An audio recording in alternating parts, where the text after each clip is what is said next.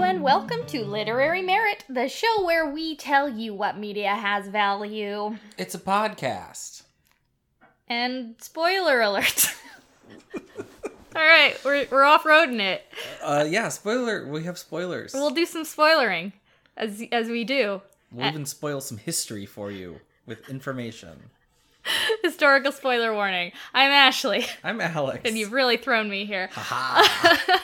And you know what? We're not gonna... Fuck you guys. We don't need it today. The sun is out. The real Hugo comes from within. Well, the Hugo's in our hearts. Hugo is the friends made along the way. We've been eating cupcakes.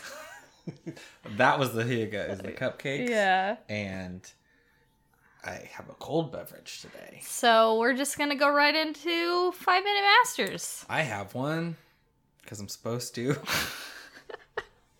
Wow. What energy today?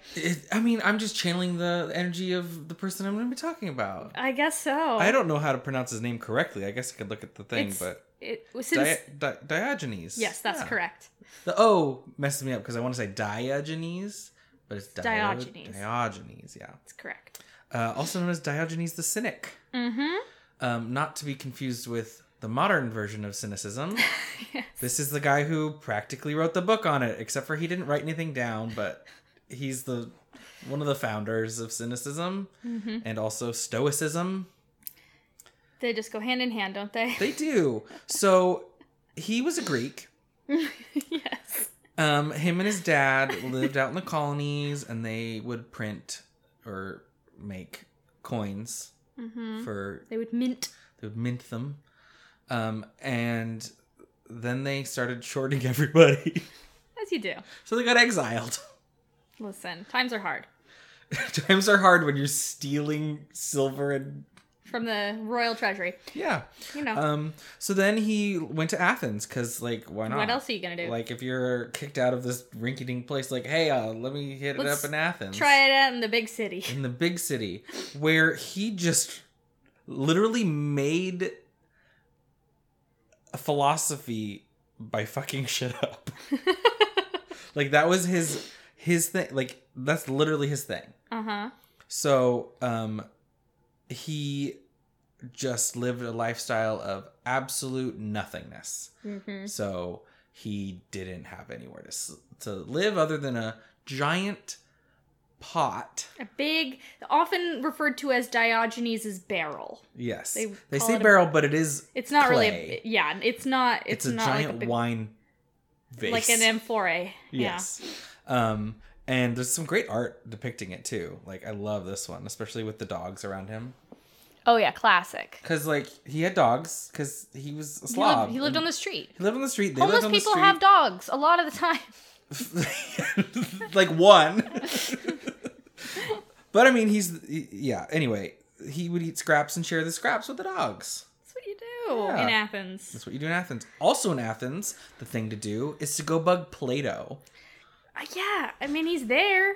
He's there, so you go to his class, you bring your dogs to his class, and then you insult him and make fun of his wisdom, which is so fun. That's so good. Yes. People think this shit's stuffy.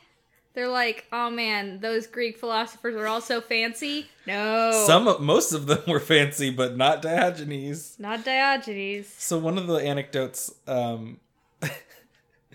is Plato gave a tongue-in-cheek definition of a man as a featherless biped. Oh yes, classic. And Diogenes plucked a chicken and brought it to Plato's academy, saying, Behold, I've brought you a man. Yeah. Yep. Classic. Fucking classic. And then they changed the definition to with broad, flat nails. Which is so funny. Why do you have to define a man in this manner? Also featherless? Why are you so married to this featherless biped idea? Because he thought it was funny, because that's fucking Plato.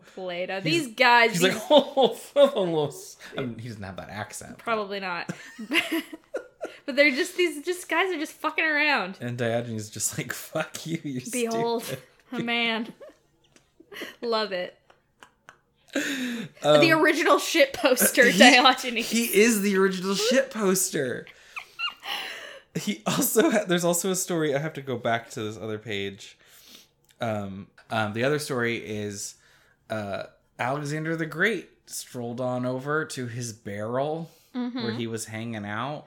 They have a back and forth of like, I am Alexander the Great. I am Diogenes the dog. But the thing is, Alexander the Great is looking for great wisdom, and Diogenes is like, get out of my light. Just standing in the light. Fucking Diogenes doesn't give a shit if you're Alexander the Great. Right? Like, his whole thing is like bringing people down to his level. Yeah. Yeah. Can't be fancy in the presence of Diogenes. No. He's like, here's a fucking naked chicken. Yep. A man. That's a man.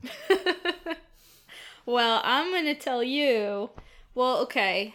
We've been eating cupcakes. So I'm gonna tell you about cupcakes. Love it. The history of cupcakery. Yes, cupcakes. So yeah, 'cause like many folks, we've been experiencing the joy of Betty Crocker baking at home because there's nothing else to do. So cupcakes, as you may know, are small single-serving cakes, often decorated with icing. You can't make fun of me for my energy now.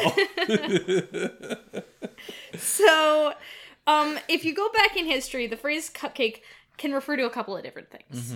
So there's what we think of as a cupcake, a small single-serving cake. But cupcake can also historically refer to cakes made by measuring every using ingredient a was cup. used a cup. Yeah. So yeah, there's like the 1, 2, 3, 4 cup cake, which is like 1 cup of butter, 2 cups of sugar, 3 cups of flour, and 4 eggs. I think I've seen a Good Eats about it.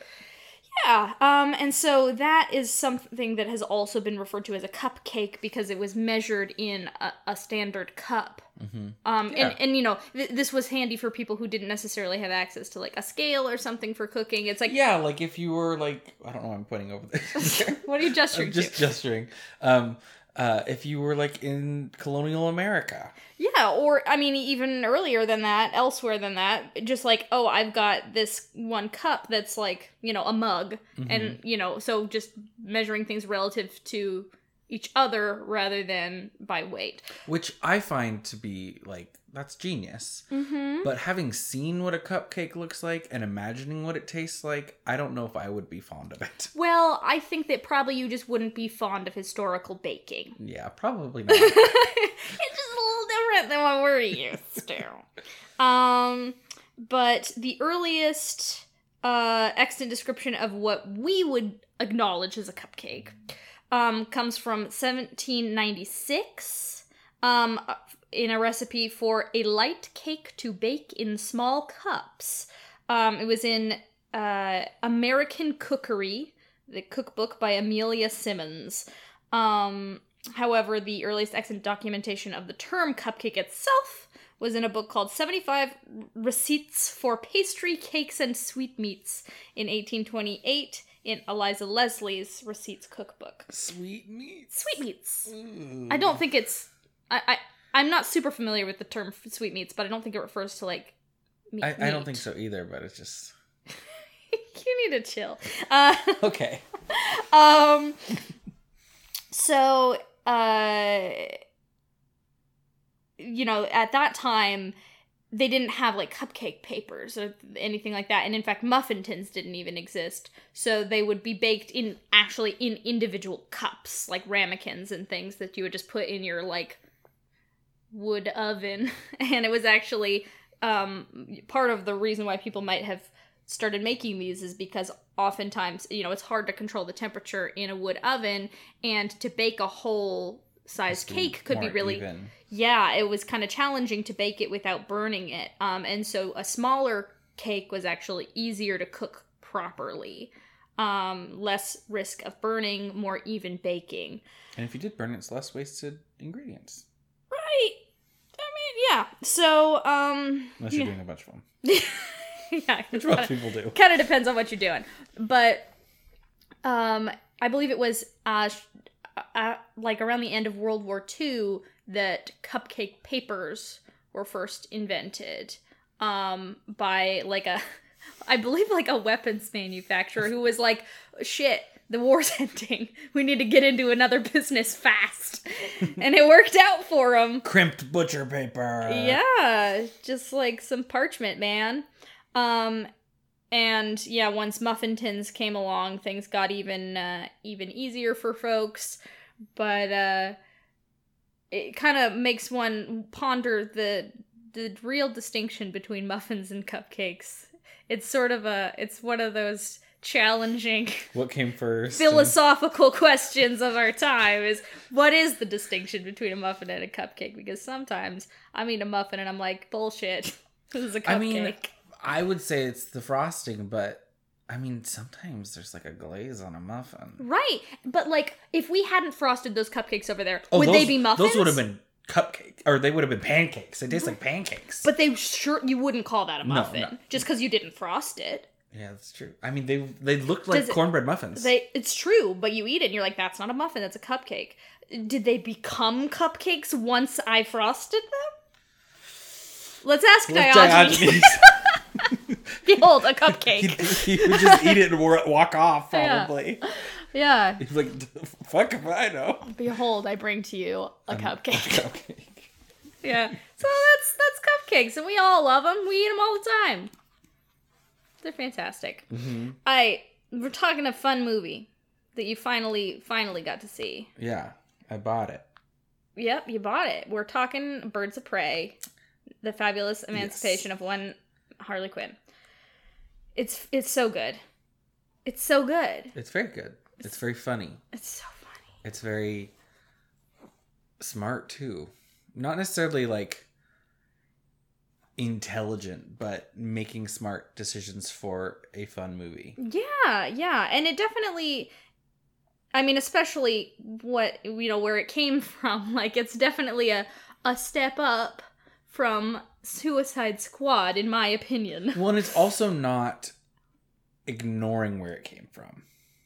Right. It acknowledges some of the events of... Yeah, and in a way it's like, you remember that? Well, I'm emancipating myself from that. Yeah, that thing happened. Anyway, we're going somewhere else now, which is great. And we're taking the only character that worked with that and running with it. Yeah, and oh man, they just make it better than ever, too. Yes. Harley Quinn is like everything that I ever wanted her to be in this movie. She's so good. And they also embrace the animation and comic, like, beginnings, too, because so much of the DC universe right now is just too serious. And in this, it starts with a cartoon sequence. Little cartoons. It's super cute. And then, like, Harley Quinn is just fully a cartoon character in this movie. Like, the way that Margot Robbie plays her, she is a cartoon. And it's so good to watch. Mm-hmm. She's just goofball 100% of the time. Mm-hmm. And I love it. And she's not there to be fucking hot. Like, she is... inarguably hot. Yeah. Just because she's Margot Robbie, she can't ever stop being hot. Mm-hmm. But she's not trying to be hot. No, she's a mess. She's looking cute and falling apart. Yeah, she's fantastic. She doesn't give a shit about boys. She wants her breakfast sandwich. And she wants to emancipate herself. Yeah, and that's the great thing. I mean, so Birds of Prey is its own comic series in the DC universe. And, this is quite loosely based on that idea. So they're, in the way that I think a lot of these most recent comic book movies that sort of title themselves after certain series or arcs. Like, it's just the sort of like, it's, Birds of Prey, it's like that. It's got the people in it. It's got some of the people. It's got some other different people. Yeah. But, it's the women of Gotham kicking ass together. Mm-hmm. That's the important part. And she's just too great. And I love that Margot Robbie did so much of her own stunt work. Mm-hmm. She kicks ass. The fight scenes, they just keep a-coming, and they're all good. Yes. I might actually have a fun fact about the choreo, or the... I basically wrote down all the funnest fun facts of this movie. I would love to hear these fun facts. Oh, those are some really good ones. Let me see if I have the fighting one? fighting one. I might not have put it in because you had already told me. Yeah, I didn't put it in. But yeah, that she did her own, and also her brother or sister, sibling. Her sibling is a stunt person. Oh, I didn't know that. Yeah, so it runs in the family. So no wonder she was game for it. Mm-hmm. That's great. Yeah, and there's some really fantastic, like, just really imaginative fights in this. Well, when we were watching it, I was talking about Dinah? Is that her name? Black Canary? Oh, yeah, Black Canary. Her fighting style, and I was talking about how she's always kicking. Uh-huh. So each of the characters had they chose to do a distinct fighting style for each of them. I can see that, yeah. Where, like, Montoya is a little bit more like a boxer. Mm-hmm. And Canary is kicking. Harley is an acrobat. Yeah, which is classic Harley Quinn. Yeah. She is an acrobat, doing lots of, like, flips and, spinning around and so that's fun. Tumbling around. Uh-huh. That's great. And then Huntress is just shooting you. And looking really cool. Looking super cool. Do you remember when like the production, like the promo images for this movie were first coming out and people were like saying how these women were not attractive? Yeah. Like what? Like showing Huntress and being like, oh, that's when you don't consider what's actually hot. And it's like, are you kidding me? Huntress is so fucking hot. Yes. And also it's funny because so many people were saying, at least when I was looking it up, I don't know the character well enough, but saying that she looks exactly like Huntress is supposed to. Yeah, I'd say it's the actress does. Yeah. Yeah, I think so, probably.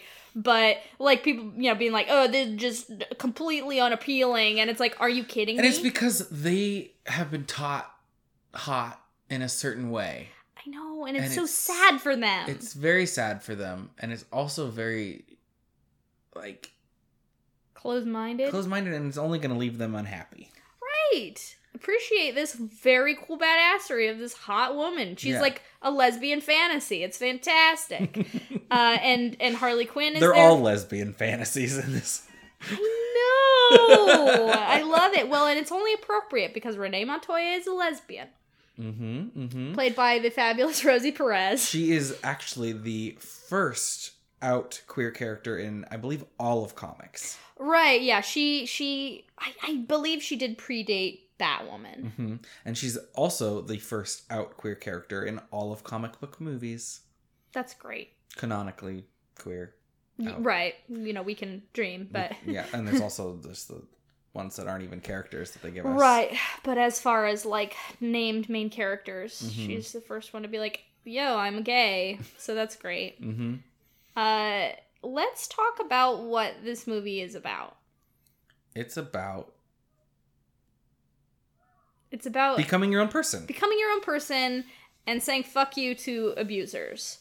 Mm-hmm. Because it now very, I think smartly, doesn't have the Joker in it. Yep, it has the back of his head in a flashback. Yes, we see Jared Leto's ear.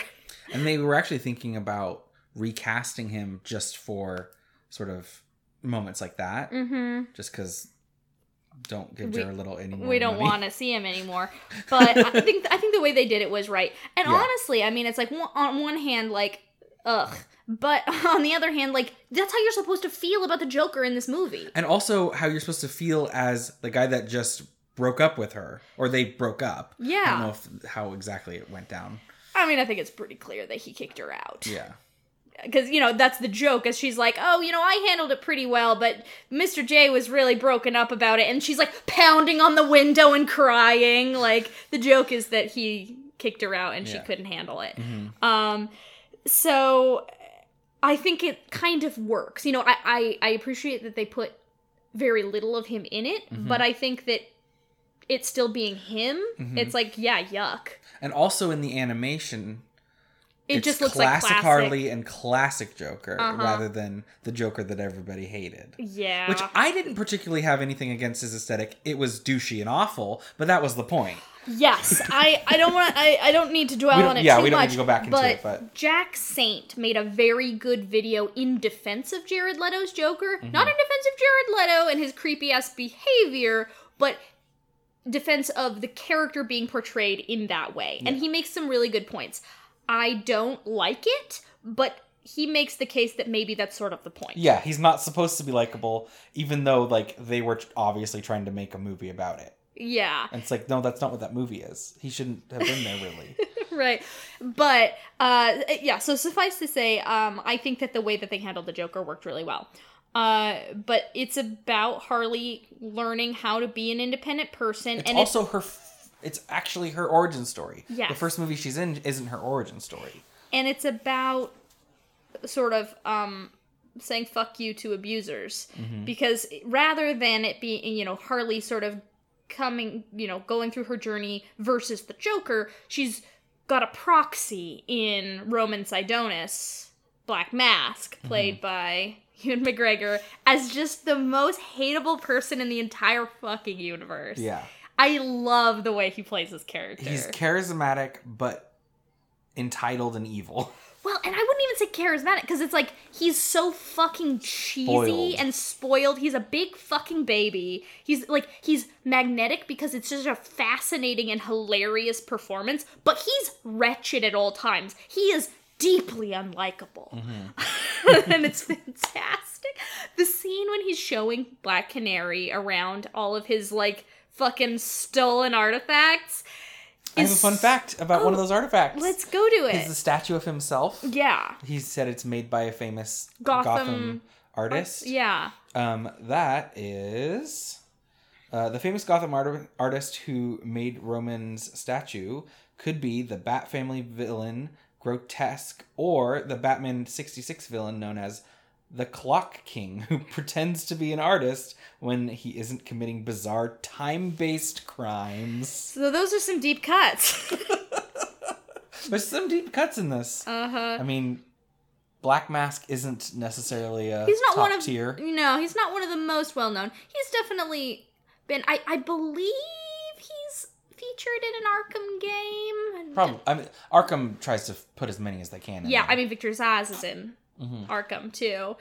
Played, so creepily by, crap. I know. I'm not going I'm to get it blanking. if you can't get it. No, it's okay, though. He's so He's good. the guy. He's the guy. He's the guy from Mindy Project. Yes. And he's so fucking creepy. He's creepy, but I like him too. You're so weird about villains, Alex. I know.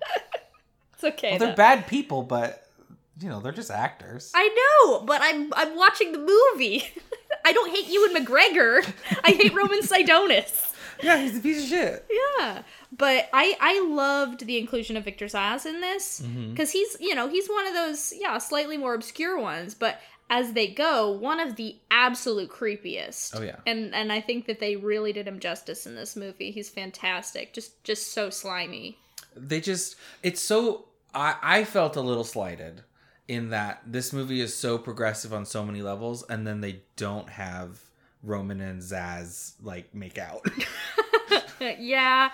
But I don't know. That's not the point of the movie It's at not the all. point of the and movie. It probably would have been distracting, to audiences based on what it's, that it's gay people, but sort of missing the point. It would be. And, I think that, because part of it is that Roman is, a predator. Yeah. And so to go all the way and say, and he's actually canonically queer would be well, that's not super great. Right. We want the first out character in comic book movies to be this cool cop lady. Yes. Not Renee this Montoya. cool cop lady and this psychopath. Yeah.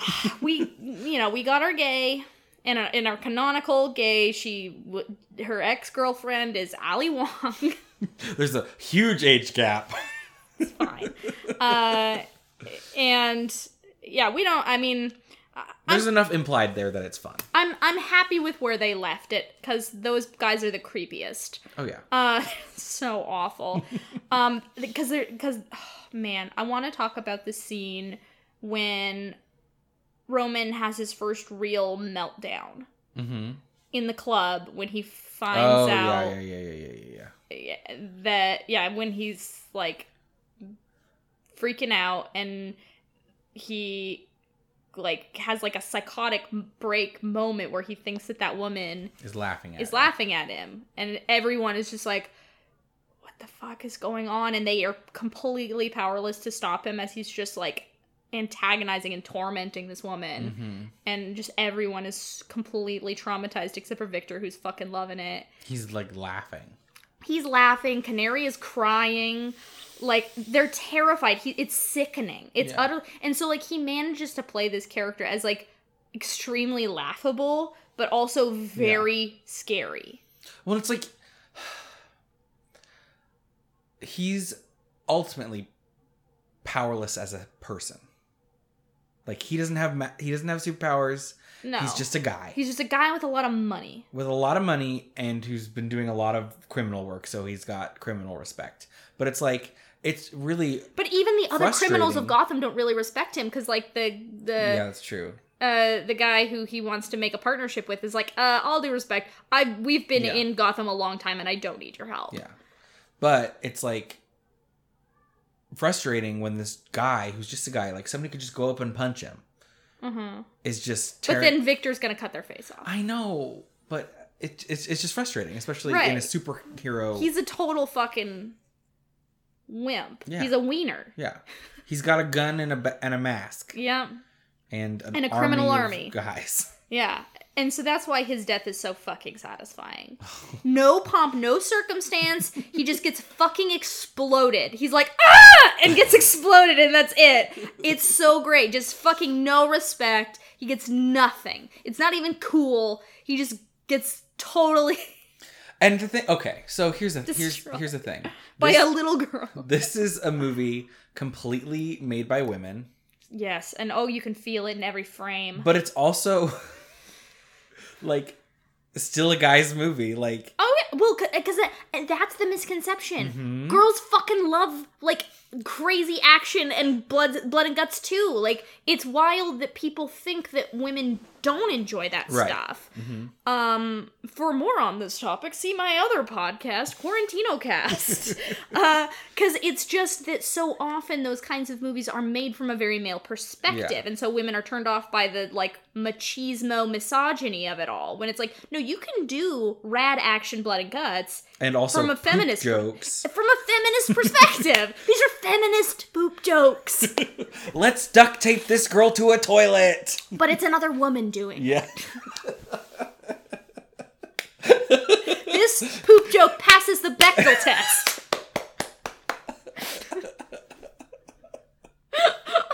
Yep. Yeah, it's great. But yeah, and this is like the first... I mean, okay, so there's the animated series portrayal of Harley Quinn, which... that's where she comes from.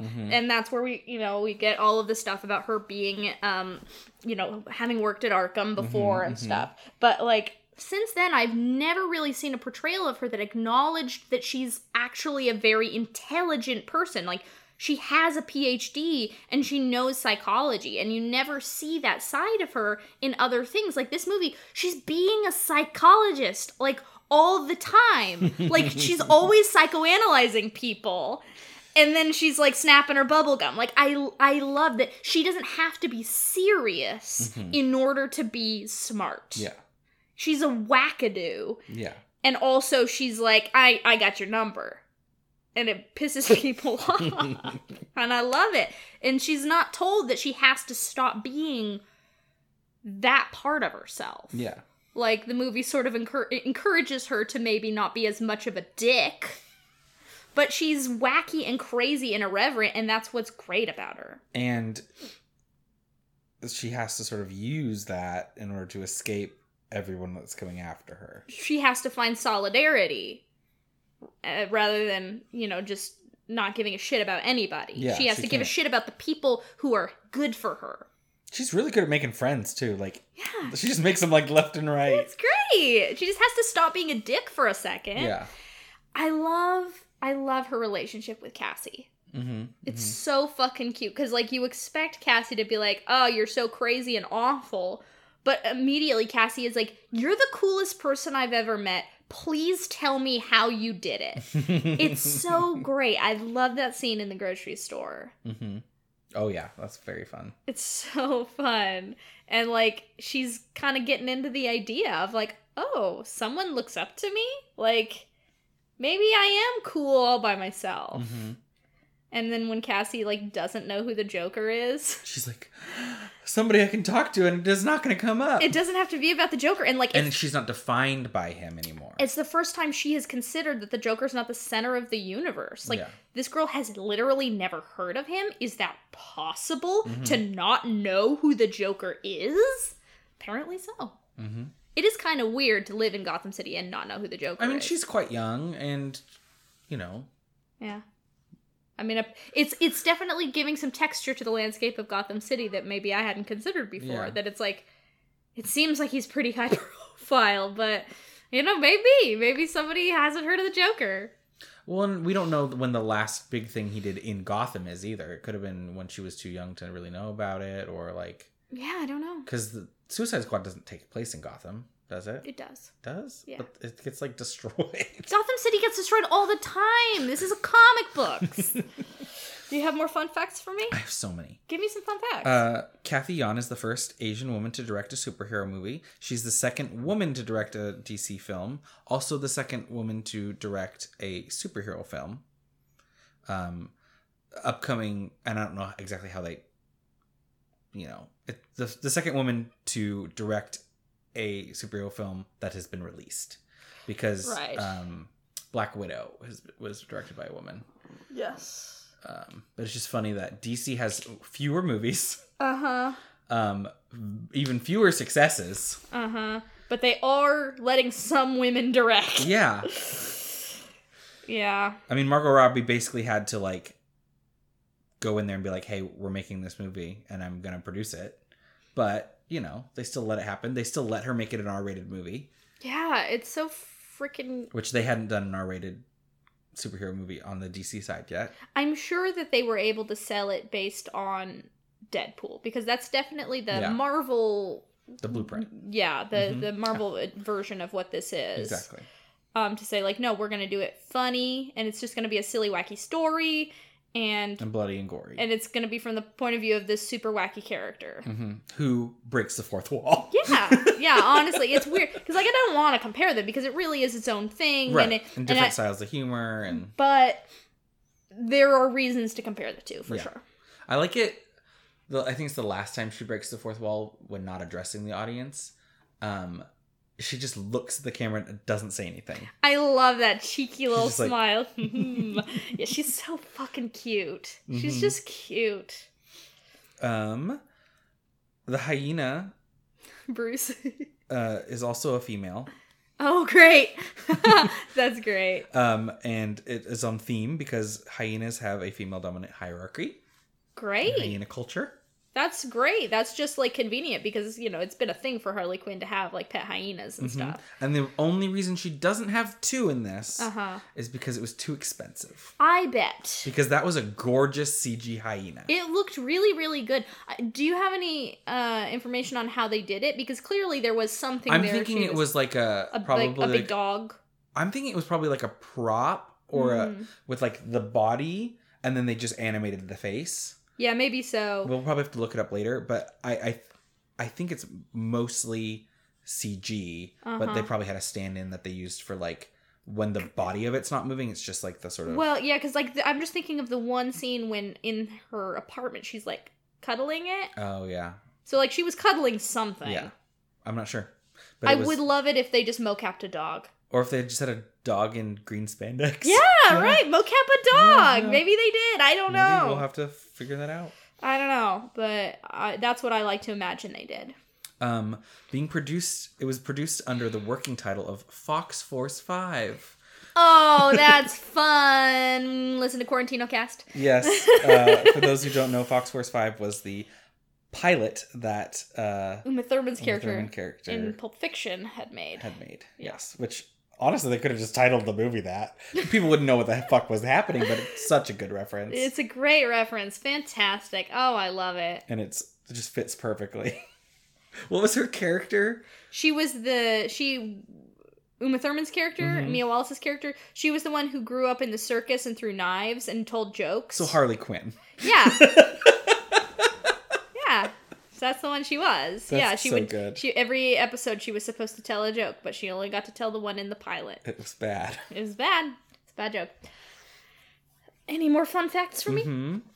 Mm-hmm. Before Ian McGregor was cast as Black Mask, they had some other options. Nicolas Cage. Okay. Charlton Copley. Ooh. And Sam Rockwell. All of which I would have appreciated. So when they were going further with casting, they were like, we're looking for a Sam Rockwell type. You know, Ewan McGregor. Well, because like that's like they were saying that was the archetype for the character. No, I definitely can see that. Sam Rockwell in Charlie's Angels. Yeah, just like the real asshole Sam Rockwell. Yes. Mm-hmm, mm-hmm. Yeah, I'm into that. I love it. He's got a little bit of Zaphod Beeblebrox. Yep. Mm-hmm. Yeah, no, I think definitely Ewan McGregor was an out of the box choice, but boy, did he do it! He did a great job. He's so creepy. Mm-hmm. He's so fucking, and he's so Kay, just the way he talk, Kay, so annoying, so irritating. What else? So, Black Canary. She talks about her mom in this movie, who was the previous Black Canary. So that happened because the Black Canary was active for so long in the comics. They're like, how? Yeah. And so then they canonically split them into a mom and daughter. Yeah. Yeah, I love that. I love it. And it's like a cool thing that it's like, you know, sort of a legacy character. Yeah, mm-hmm, yeah, no, mm-hmm, I've always loved that about Black Canary. And then I pointed out in Montoya's room, there was something on the TV with like a Puro. Uh-huh. So this is actually a lot. Ooh. It's a very big Easter egg. Let's see. It's a scene from Days of Our Lives, and the woman is Arlene Sorkin. Not only is Arlene the original voice of Harley Quinn in Batman the Animated Series, but this scene was the inspiration for the character of Harley Quinn. Paul Dini, who was friends with Arlene, saw the scene one day and was homesick and was inspired to create the character with Arlene's voice in mind. That's so good. I didn't know that that's where the inspiration for the character came from. That's such a great Easter egg. Isn't that fun? That's so such a good. cute little bit in there. Yeah. I was like, look, a clown. And really it's like, look at that clown. It's the clown. It is the clown. Yeah. It's gosh, what smart choices in this film. Oh, here's another really smart choice. This one made me smile. So it was talking about the diamonds are a girl's best friend scene. Yeah. So I think it was the costume designer was like really thinking hard about this scene because originally they had storyboarded as we don't want it to be the classic Marilyn dress because we don't want it to be that type of movie. We don't want her to be, you know, just a sex bomb. Yeah. And so she was like, what kind of thing? They had a different idea for like a different like Harley kind of outfit. And then one day she was like, oh my gosh, what if it's pants? And so she asked the director, and Kathy Ann was like, brilliant, done, do it. Give her pants. It's perfect. It's so good. Because it starts on the close-up and it looks and you're like it's the dress. It's going to be the thing. And then it's like, pants! It's a pantsuit. Love it. It's got pockets. You know it has pockets. Yeah, that moment is so wacky and fantastical. It's like, I'm not even totally sure why it's there. It's just fun. I didn't read it properly when I watched it the first time. I thought she was just sort of like having a weird dream moment, but I guess she gets a concussion when they hit her. Well, yeah. And so I'm like, okay, that makes more sense. Yeah. I love it regardless of of the sort of the decision making behind putting it in the first place. The great costumes just all throughout this movie. Mm-hmm. Just really fabulous stuff. Like, they look so wild. I love that moment when there's the foot chase and Harley stops to steal the fanny pack. The sequined fanny pack. Because it matches her boot. Not her... Oh, no, they're her socks. Her socks, yeah. She's wearing sequined socks. As you do. Also, I don't remember if they mentioned in the movie. I think they do, but I think I missed it. as why she got the inspiration for the hyena's name, Bruce. Yeah, she says, I named him after that hunky Wayne guy. So I missed that, but when I was reading the little notes, I was like, oh, that's so fun. Yeah. According to the list of grievances that Black Mask has for Harley Quinn, Harley voted for Bernie Sanders. Mm-hmm. So somebody, I don't know if this is like something somebody actually said or if it's just somebody extrapolating.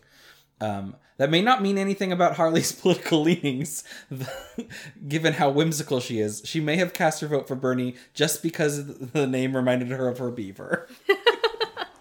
Very possibly.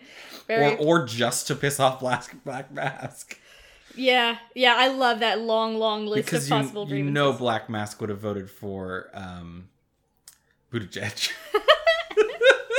Well, this was before that's that. True. That would have been. It would have been So I don't even know. Probably something.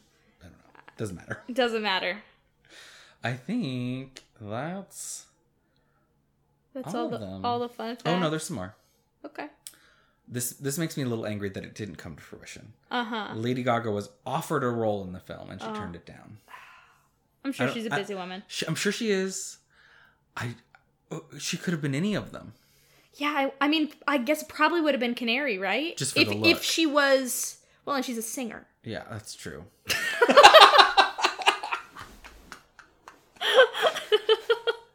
Make her Black Mask.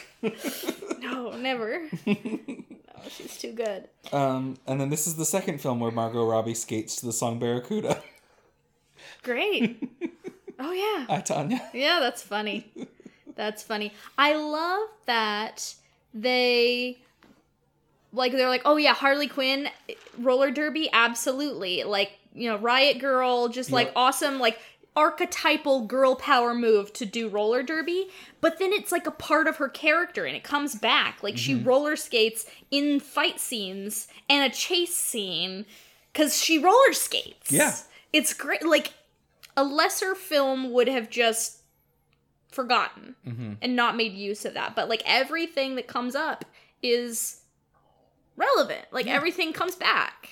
It's a well constructed movie. Yeah, I love the funhouse fight, and I love how everybody's like trying super hard to protect Cassie during that scene. Like they're all concerned with where she is and what she's experiencing. they're especially trading her. Yeah, and especially my heart, especially Huntress, because she went through a really severe childhood trauma, and so she's concerned. She's like, hide over here, don't look what's happening, here's a car, a toy car. Yeah, here's a Hot Wheels car, close your eyes, you shouldn't have to be here, and I'm so sorry you're going through this. I know what it's like, and this is shitty. Yeah. And it's great because she seems like a character with a lack of empathy because she's so socially inept. Like, you know, Harley has a lot of social awareness as like a psychologist and stuff, and Montoya's the cop and whatever, but it's Huntress the assassin who's like, hey, close your eyes, I'm so sorry. Like, my heart. Huntress is so fucking funny. Everybody wants Huntress to have a spin-off. She's so funny. Yeah. Like, what a great choice to be like, if all your life, all you'd ever done is train to kill, like, you don't know how to talk to people. She's super awkward. Right? Especially because she was only, like, maybe 12 when, probably younger, but at oldest 12, at least what we see. When that happened. Her whole family was killed in front of her. Yeah, so fucking good. Just, like, great, thoughtful character choices. It's really good. It's really, really good. What else is... The sandwich. What a beautifully, like, filmed sandwich. Like okay, so I have fun facts behind that, too. Right. So the guy they chose to be the guy that made the sandwich, he was just an actor. Yeah. He not only practiced the night before to make sure it would look good... but also they didn't tell him how important the sandwich would be in the story. Oh, that's so funny. So when he finally, figured it out, it's like, yeah, that's the whole point. That's the inciting incident. The inciting incident, and yes. Yeah. And the reward. Yeah.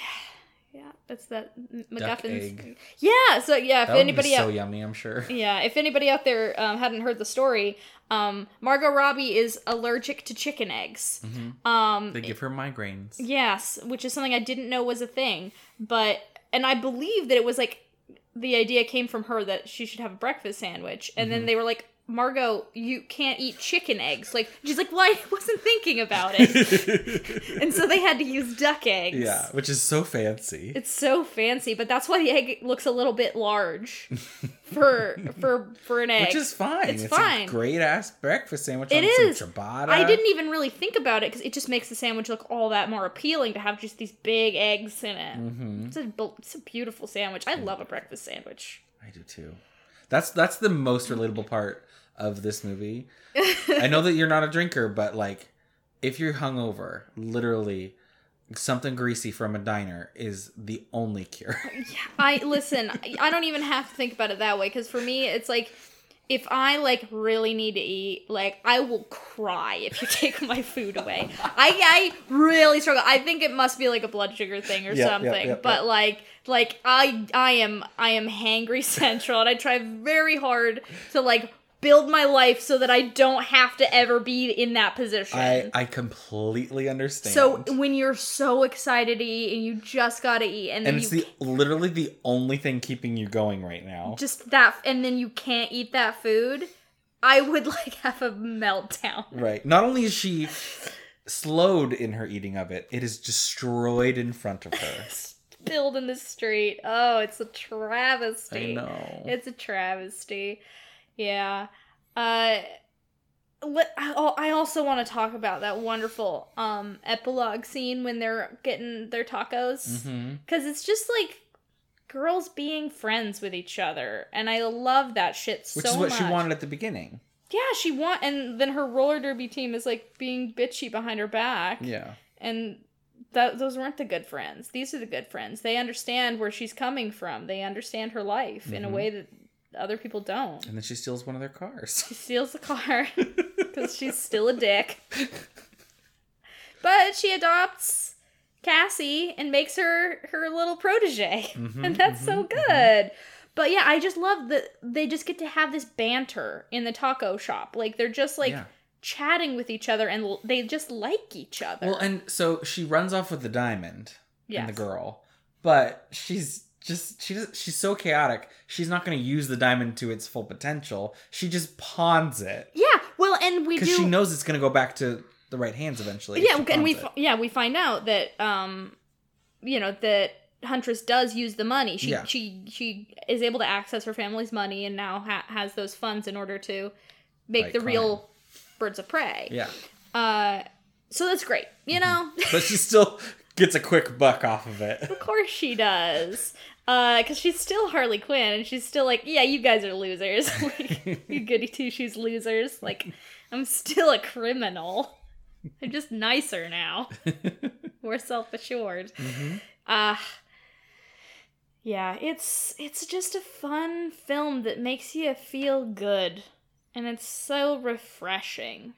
It's so... Like, I was telling you about the fight... One of many, many fight scenes when she is going to get Cassie out of her jail cell and the sprinklers come on. And I'm like... And when I first saw it, I was like, oh no, we're getting her wet. Like, seems to, like, be going in a gross place. But it didn't go to that gross place ever! Like... She was not at all, like, it was not male-gazy in any way. Like, it was just, like, a fun set piece. Yeah. Where she's, like, sliding across the ground to kick people's feet out, and there's water everywhere, and splashing. She even has a sports bra on underneath it, that later she's just in the sports bra. But it's a sports bra. It's glittery. Yeah, I think it's, like, pink velour, actually. Yeah.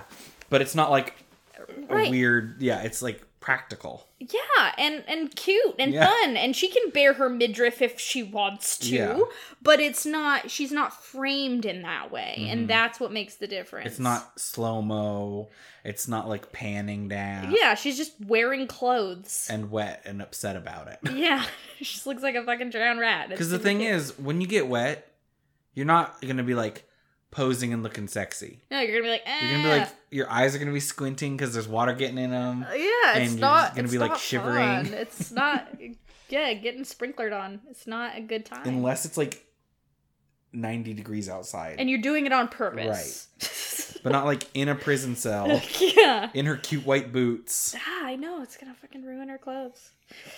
And I think probably the raddest moment in the entire movie is when she's in the evidence locker and she snorts the cocaine. And then Black Betty starts and she just starts wailing on those guys with a baseball bat. You were cracking up when she breaks that guy's legs 3 times. Because it looks so stupid. His leg looked so long when they were broken. Yeah, it's really absurd looking. It is just awful, but it's so... Also, when she jumped on the driver's knees. She breaks a lot of legs in this movie. And it's great that she's allowed to just be nasty and mean. Like, she doesn't have to come across like a good person, because she's not. And we like her anyway. Well, she doesn't, like, murder people. She just... really fucks them up. And it's like... Batman does the same fucking thing. Yeah. But she just gets to have fun while she does it. He's crippling just as many people.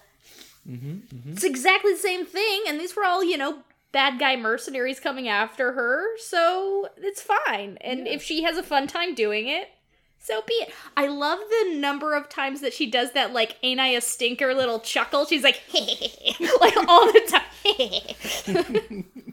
She's just really reveling. It's like... She just thinks it's funny. She thinks it's funny. She's Harley Quinn forever. Yeah. Harley Quinn is the queen of my heart. I think we should probably get a prequel. Or like a prequel sequel. Because it's implied in the beginning animation that she's already been with Ivy. Yeah, I'm not sure if that's supposed to be Ivy or not. The internet was saying they think it's Ivy. I mean, it's... Because it looks like animated Ivy. It kind of does. But, like, so I either want a prequel for the next one with that, or, like, a reunion where it's like, oh, we used to... Yeah. Because the next one potentially is Gotham City Sirens, right? Right. Yeah. So that would be cool. Yeah. That would be really, really cool. One other thing that I do want to talk about, because it, like... It was such a fucking great acknowledgement. When she's at the bar and she's super fucked up and she's talking to Canary and she asks her if she knows what a Harlequin is. Yeah. Because, like, most people don't know the historical origins of the Harlequin, which is the Commedia dell'arte character Arlecchino, who is a servant. Like, that is what he's the starving servant. And so for her to, like, know that, first of all, is like, oh yeah, she's fucking educated. Yeah, like, she's a doctor. She didn't just pick this name. She should be like, that's Dr. Harley Quinn to you. Yeah, she is. But yeah, that is what a Harlequin is a servant. A comedic servant who's always hungry. Serving a master. I've seen a Commedia dell'arte production, and it was called A Servant of Two Masters, and it was about him having 2 masters. Like, it's great. It's very funny stuff. But, like, I just really appreciated that reference because it's so rarely taken advantage of, and it was so fucking perfect. Yeah, and great way to endear us to her and her to Canary. Yeah. So, like, oh, you're a real person under there. You're not just this crazy clown asshole. She's the Little Women quote. Women. We've hearts and souls as well as minds. It's true. Even Harley Quinn. Especially Harley Quinn. Yeah. It's a good fucking movie about... She went to college for brains. She did. She knows all about them. But yeah, it's just a movie where for once, all of the cool, smart, likable characters are women and men are just villains. Or they're inept. Yeah. Like Montoya's partner played by... Who we love. Played by our boy, what's his name? Derek Wilson? Yeah, I think that's it. We love him. He's just bland as hell in this, though. He's just there to hold Montoya back. Yep. And then, the fucking police chief is just an obstacle. And all the other men are, like, horrifying misogynists. The only one that's there for us is Sal. Yeah, to make the perfect sandwich. The most beautiful and perfect sandwich. And then there's just an army of fucking misogynists. Literally. That we just get to fucking wreck on roller skates. Wreck on roller skates. It's great. It's so great. yeah, if you missed Birds of Prey, it's on video now.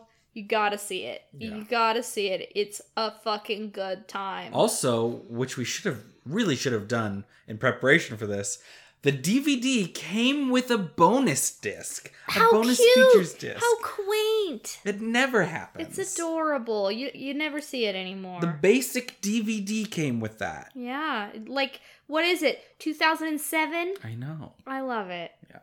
So maybe we should have done a little more research. That's okay. It's okay. But yeah, what a great fucking feminist action movie. Mm-hmm. You love to see it. Yes. You love to see it. Now I want to watch it again. Yeah. But Well, I don't. Who has the time? who has the time? Everybody. It's quarantine. Everybody except me has the time. Well, do you have a recommendation today, my friend? I don't know if I have a new recommendation. I want to recommend Future Man because we finally finished it, but we already recommended it. We did a whole episode, but we did finish it, and we can definitively say, after all 3 seasons, stayed good, very good, fantastic ending. And also, like, built for 3 seasons, unlike many shows these days that are like, let's go until we get canceled, or, you know... Yeah, it's got an ending, and a good ending. And they're not gonna keep going, and it was heartfelt and stupid hilarious. It's got the best final joke of anything I've ever seen. It's perfect. We were screaming. Oh my god, you just watch it. Just watch it, okay? If you take nothing from this podcast, which, why are you here? You have to watch Future Man so that we're not alone in the world. Yeah, it's so good. I second that recommendation, but I will also recommend the newest Movies with Mikey episode because it's Games with Mikey. Of course, we know that Mikey is a longtime video games boy, but he talked about Breath of the Wild, the Legend of Zelda game, and it's a beautiful episode, and it's just some good Mikey work. I enjoyed it a lot, and Breath of the Wild is a great game, and I've been meaning to go back to it, so maybe this is going to give me the push I needed to actually boot that one up. Also, his channel is his livelihood, so support him. Support him, please. He's a very smart and cool and lovable, hardworking and disabled content creator, so yes. Let's show Mikey all the love, because he deserves it for so many reasons. All right, everybody. Go watch Birds of Prey. Bye. Bye, we're done. Go out of here now. Go away. What are you doing here? What you hanging around for? It's over. That does it for today's episode. Thanks for listening and bearing with me. You can find us on Apple Podcasts, Spotify, Stitcher, Google Podcasts, Anchor.fm, and elsewhere.